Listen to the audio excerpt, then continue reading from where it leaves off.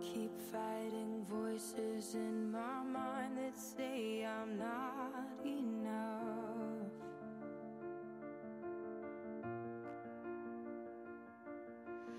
Every single lie that tells me I will never measure up.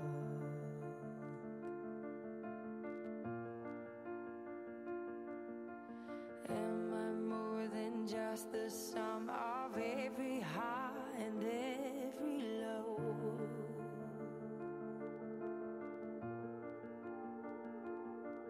Remind me once again just who I am, because I need to know.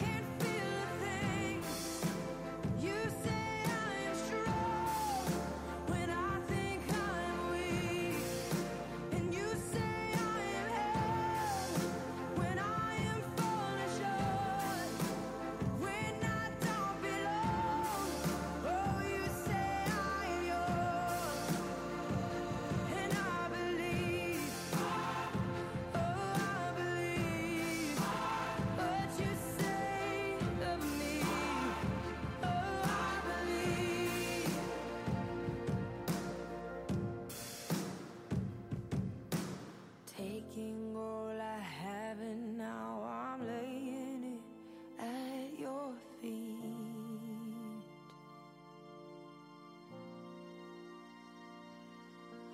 You'll have every failure, God. You'll have every victory.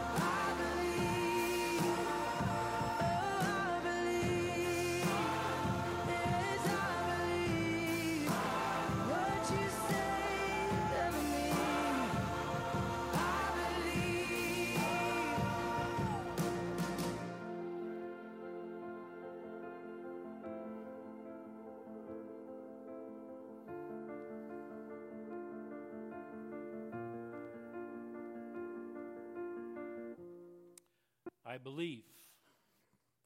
What you say of me, I believe. Let's pray. Father, that's really what it's about. Our struggle is not with what you've accomplished. Our struggle is not with what's been done on our behalf and what you have promised us. Our struggle is not with the fact that you live within us now. Our struggle is with our belief.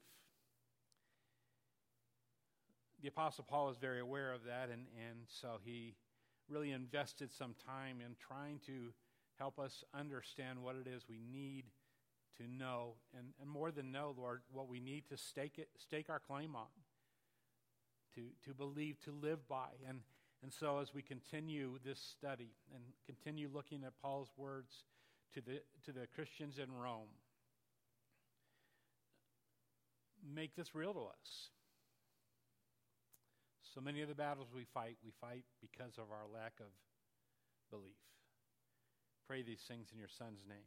Amen. Before we get into that, just a couple of things. I don't know if you noticed, but Jerry and Travis and Josh and Chuck have been working very hard this weekend. There's some changes on the stage, the side curtains and all that, and more changes to come. Just trying to dress things up a little bit. Those fancy slides with the moving. We've updated our computer, which we've struggled off and on with for a couple of years, and we've gone to Macintosh. I think there's two reasons they did that. One is I know nothing about it, then they want me to leave it alone, and that could be part of it. And the other is it works so much better in the kind of things that we do in going from video to slides. But I do have one really pet peeve, one gripe, because I thought there used to be 2 clocks to remind me what time to end.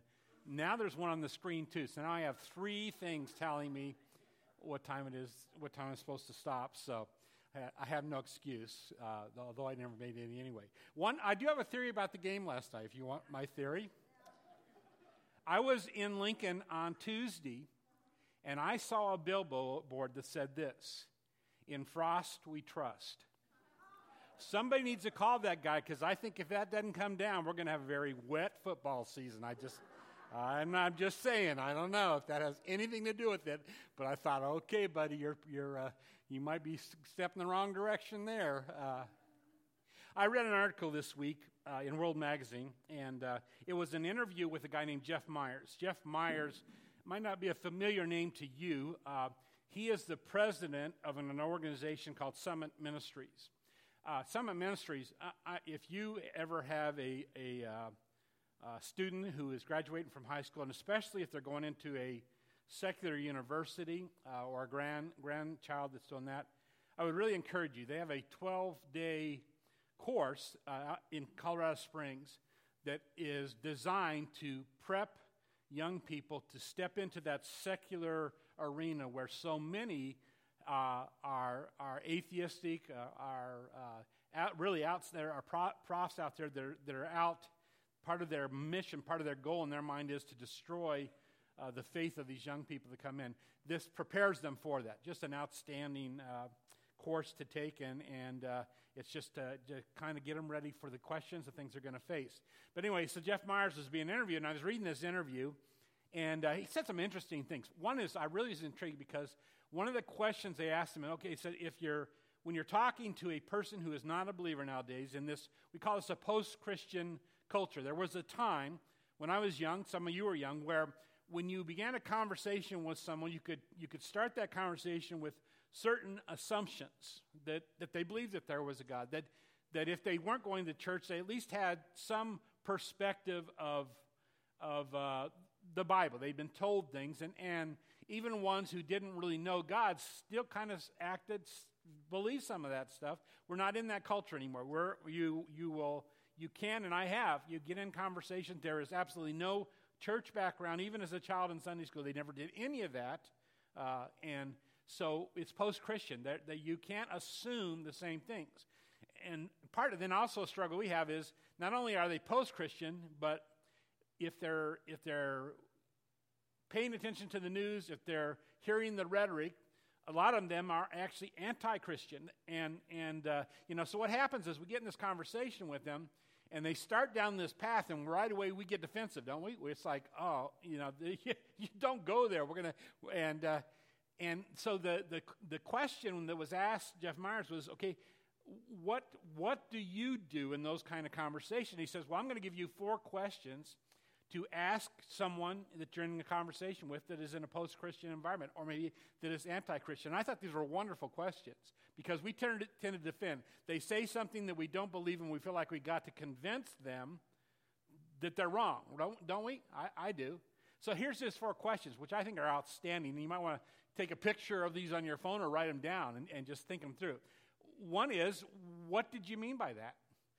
Now they say it, and we think we got to counter it.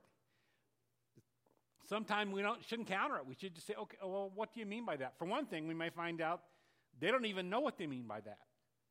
And so you get that conversation going. And so instead of countering, defending, okay, well, I hear you. What do you mean by that? What do you mean by when you say there is no God, or when you say that that religion? I was reading another article this week, and he was it was a secular, and he was saying in his mind religion is the biggest problem in the world today. Religion, and he's lumping them all together. And so to ask the question, well, what do you mean by that? Then he said, where do you get your information? Sometimes they'll say, well, the Bible's full of errors. Oh yeah? Where do you get your information? Well, so-and-so, I heard so-and-so say it. Oh, okay. Maybe you got to check it out before you say that. Or, how do you know you're right? I had a conversation just recently, and the person said, I don't believe in hell. And I didn't ask this question. I didn't have it there, but it would have been a great question. How do you know you're right? And what happens if you're wrong? Those are, there are things that are not a big deal if I'm wrong about. But if I'm wrong about that could be a huge thing. So anyway, I thought those were great questions. I thought I'd throw them out to you. But here's what was intriguing to me, because the interviewer then went, the next question he asked was along these lines. He says, okay, what is it that you think hinders Christians in living the life that they're supposed to live today? And part of the background was, obviously, if we're not living in a life that shows that Christ makes a difference, we also shut down our message to the world, because they're saying, there's no difference. Why do I need that? You got the same struggles, the same issues, same habits, the same addictions. So why do I need this Christ thing that you talk about? So he said, so what is it that you see that hinders what are the barriers that are keeping a Christian from living the life that's fully committed to Christ? You could answer that in a number of different ways, but I think that is really the background behind what Paul's talking about here, because he's saying, and we're going to see this, he's saying really the biggest barrier that hinders us from living is what we believe. Now, this answer to this question shows up in a couple different places. The writer of Hebrews said, let us throw off everything that hinders and the sin that so easily entangles, and let us run with perseverance the race marked out for us. Let us fix our eyes on Jesus. Now, so he said it that way. He said that, there are these things that are hindering us, but still we come back to that question, okay, well, but what is it that hinders us? What is it? And it's the mind. Paul says the biggest thing that we have going against us is the way we think. That's our struggle. We're going to see that as we continue to work through chapter 6. You're going to see that over and over again. Our biggest problem is we still don't think correctly. I shared about in the last couple of messages.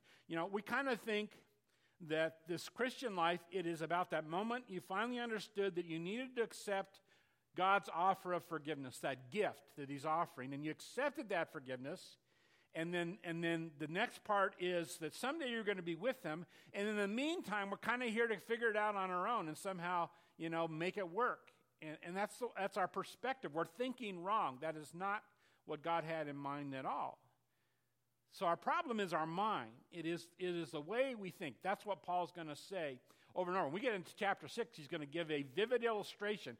Paul's going to share personal testimony about how his wrong thinking, in fact, was so destructive that if you look at the end of chapter 1, he's going to end after he's walked through this personal example of saying, wretched man that I am, who will deliver me from this body of sin and death? Wrong thinking leads to that, even as a believer. I'm such, I can never get it right. I try, I work, I promise myself, I promise God, I promise my spouse, and I can never make it work. And it's because we're not thinking correctly. Later on in Romans, Paul's going to say it this way: do not conform any longer to the pattern of the world, but be transformed by the renewing of your mind. See, it's about understanding. It's about thinking correctly about who you are because of your relationship with Jesus Christ and what he's done for us, for you and I.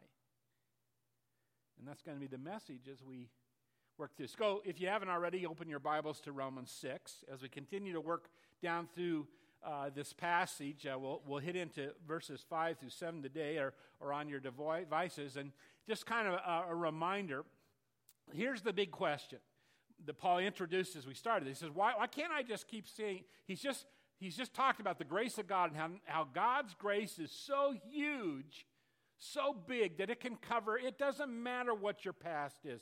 It doesn't even matter what your present and future are. God's grace covers all sin.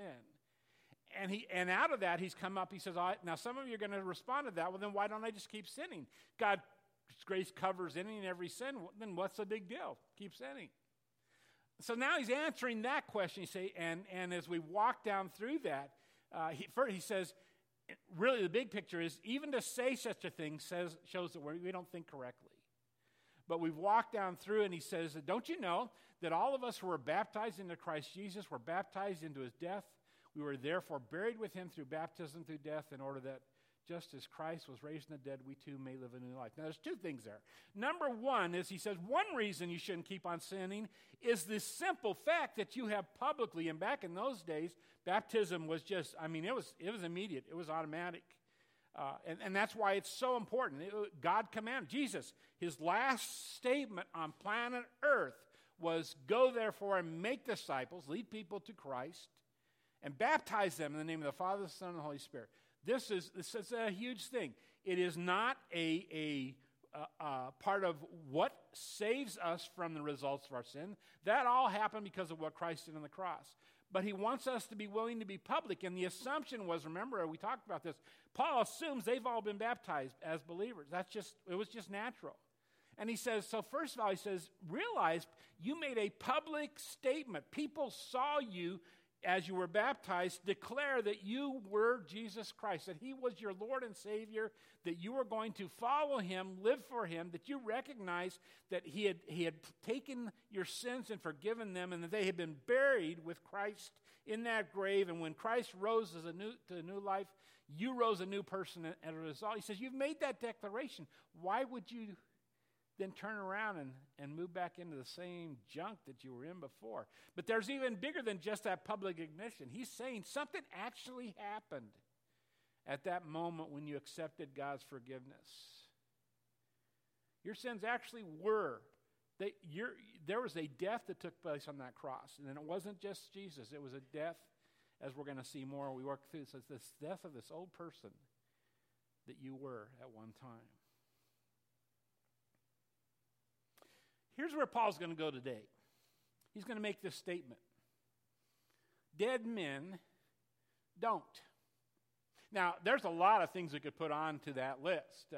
But here's what he says. For you know that our old self was crucified with him so that the body of sin might be done away with, that we should no longer be slaves to sin, because anyone who has died has been freed from sin. He's saying, wait a minute, this makes no sense at all. You say, why can't I just go on sinning since God's grace? He said, don't you realize that person, that nature that controlled you up to that point where you understood God's offer of forgiveness, it died. He's dead. She's dead. And dead men don't sin. That's just, it just makes no sense. Years ago, I ran across, come back to that in a second. Some of you are already chuckling a little bit. There's in New York, in the state of New York, upstate New York, is a little town called Hurley. Now, remember, I'm trying to remember the name of the movie. It was, shouldn't have gone down that direction because I can't remember the name of the movie. But anyway, this little town, Hurley, this is where part of the movie was filmed. And in this little town was a graveyard. It's one of those graveyards off the side of a church, old church that was built in the 1600s. And a lot of the gravestones were in 1600s. Really amazing. In fact, I'd grown up mostly out west here in the Midwest, and I didn't know that we had gravestones in the United States that old until I got back there. But it was so cool because you could walk through it, and a lot of them, they had their epitaph on there, and they would write. Some of them had witness. They actually, you could tell they were believers by what they wrote on their stone. Well, one of the stones said this: "Here I lie, I'm now deceased. My wife can't nag me, so I'll rest in peace." Yeah, you know? But here, so Paul says, dead men can't be nagged by their wives anymore. Now, I'm going to come back to that in a moment, even that out. But dead men, they don't worry about bills. Dead women, they don't worry about the future. Dead men don't worry about that worn tire. Dead women don't worry about their kids. Now, I would put dead men there, but my wife says I don't worry enough anyway. She does all the worrying about that for both of us. So dead men don't. And then he says, don't you realize when you accepted that gift of forgiveness, your sins were placed with Christ on the cross. They were buried in that grave. You are a new person. You're a new, in fact, that power that rose him from the dead, he's going to come back to, is the power that lives within you and I. Dead men don't do those kinds of things. In fact, the reality is, dead men don't get to decide what's on their tombstone, which is what's remarkable to me about that tombstone. Because he was gone. Why did his wife follow through with what he wanted to be put on there? If I had been her, I would have been something like this: "Here he lies, the lazy bum. Now that he's gone, we'll have some fun." So, yeah, she could have. Because dead men can't decide what's on their tombstone. They may think they can, but they're gone now. So,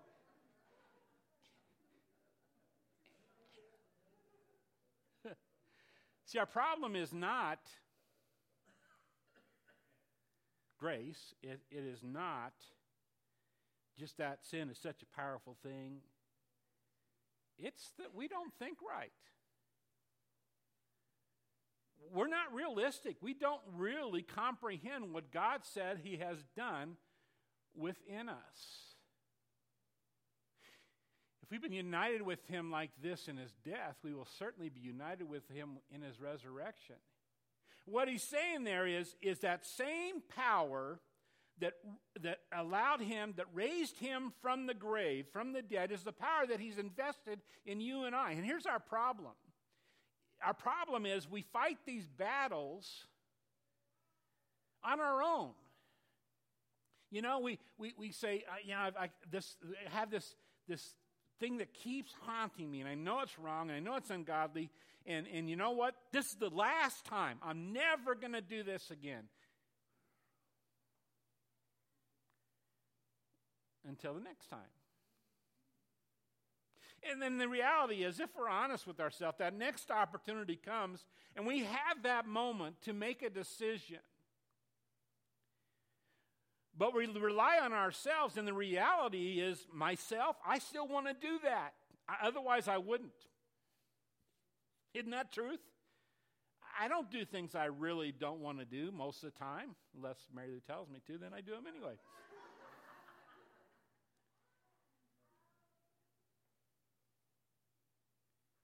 And so when I come to those moments, instead of saying, okay, God, you know me, you know my heart, I really want to do this. I promised last time, it costs me every time, and I promised last time I would never do it again, but hey, if I have my way, I'm going to do this, so I'm going to need your help, God. You said you've given me the power, the same power that raised Jesus from the dead. It is now within me, and so, Lord, I need your help to think correctly about this, because I don't have to do that anymore. With your help, I have a choice, because that old person died. So help me, Lord.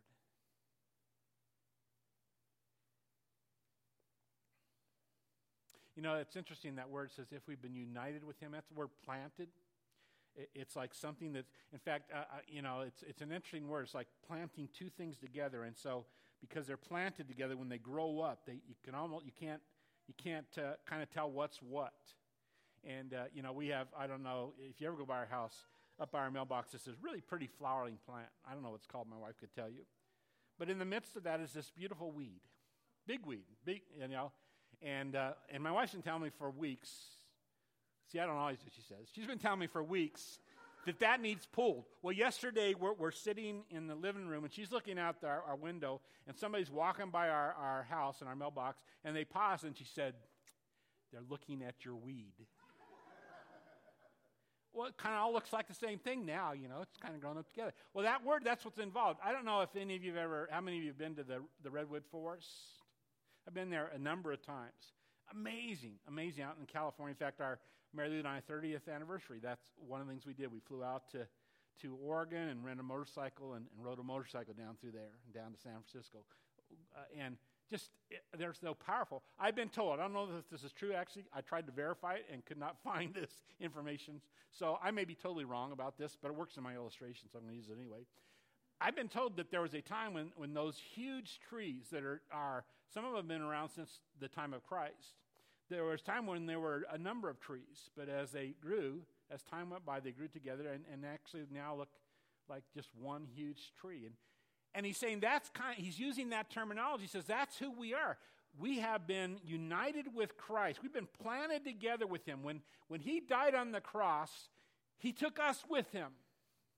Our sin, all those things that destined for us to break our relationship with God forever, he took them on himself. And when he died and was buried, our old person, that old life, that sinfulness, that slavery, he's going to say later, that slavery to sin died. Our problem is we don't believe that, You say it, God, but I don't believe it. So I keep losing because I think it's up to me. And I've already proved that I don't win those victories. If we've been united with him like this in his death, we will certainly be united with him in his resurrection. Not only that, he says, hey, it's a given. Don't you realize now, you and Christ, you're together, and you are as much as we absolutely know Jesus Christ was raised from the dead, you and I are going to be as well. That's a given. So start living like this. Start thinking like who you really are, this new creation.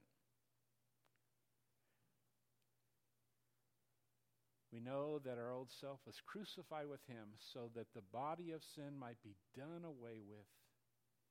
That we should no longer be slaves to sin, because anyone who has died has been freed from sin. You and I are free, we just don't believe it. The Message, I like the way they put things sometimes, and here's these verses in the Message. That's what baptism into the life of Jesus means. When we are lowered into the water, it's like the burial of Jesus. And when we're raised up from the water, it's like the resurrection of Jesus. Each of us is raised into a light-filled world by our Father so that we can see where we're going in our new grace, sovereign country. Could it be any clearer? Our old way of life was nailed to the cross with Christ. A decisive end to that sin-miserable life. No longer at sin's beck and call. See, we're still listening. We don't have to. Not because in ourselves we're powerful enough to do anything about it, but because it's not up to us. We have the power that raised Jesus Christ from the dead, living in you and I now. It's time to start thinking like that. Start thinking like, instead of thinking like, there's just no way. I did it again. I'm never going to get past this. Or even instead of, okay, God, I'm not going to do this again. I promise. Start recognizing that, God, you've placed in me the power. Not my own power, your power. I don't have to live in defeat anymore. If I'm living in defeat, if I'm losing those battles over and over again, it's because I'm choosing to. I'm not thinking correctly. I need to start thinking right. See, it's about the mind. Paul's going to go on, talk more about this. But as we close this morning, let's spend a little time talking to God, you and I, each in our own heart, just between you and God, and let's tell God, okay, God, I want to think right about this. You've declared I'm a new person. I'm not a slave to sin anymore. I've been living like I am. I've been living like the chains are still there, even though they've been taken away. Let me start seeing myself through your eyes. Give me that new mind. Let's pray. Spend a little moment with you and God, and then I'll close this.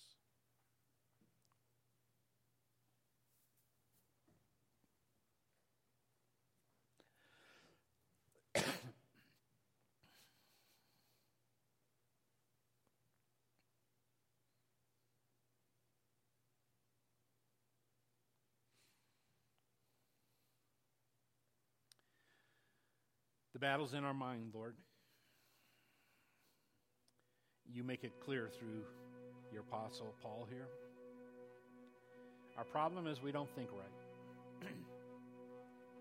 Got to renew our mind. We got to start seeing ourselves, not just through your eyes, but seeing ourselves through this new reality. It doesn't have to be a life lived reminded of failures, of unkept promises, of losing the battle once again. Doesn't have to be that way anymore. But if we keep relying on ourselves and keep thinking it's up to us, or that we even have the power in our own strength, self-will, whatever, to move into a new direction, a new life, we're still going to be finding that it's failure. We have to start thinking correctly that we have a power in us now that is the power that rose Jesus Christ from the dead. Our sins, past, present, and future, were buried with Christ on the cross. And like he rose, we've risen, a new creation.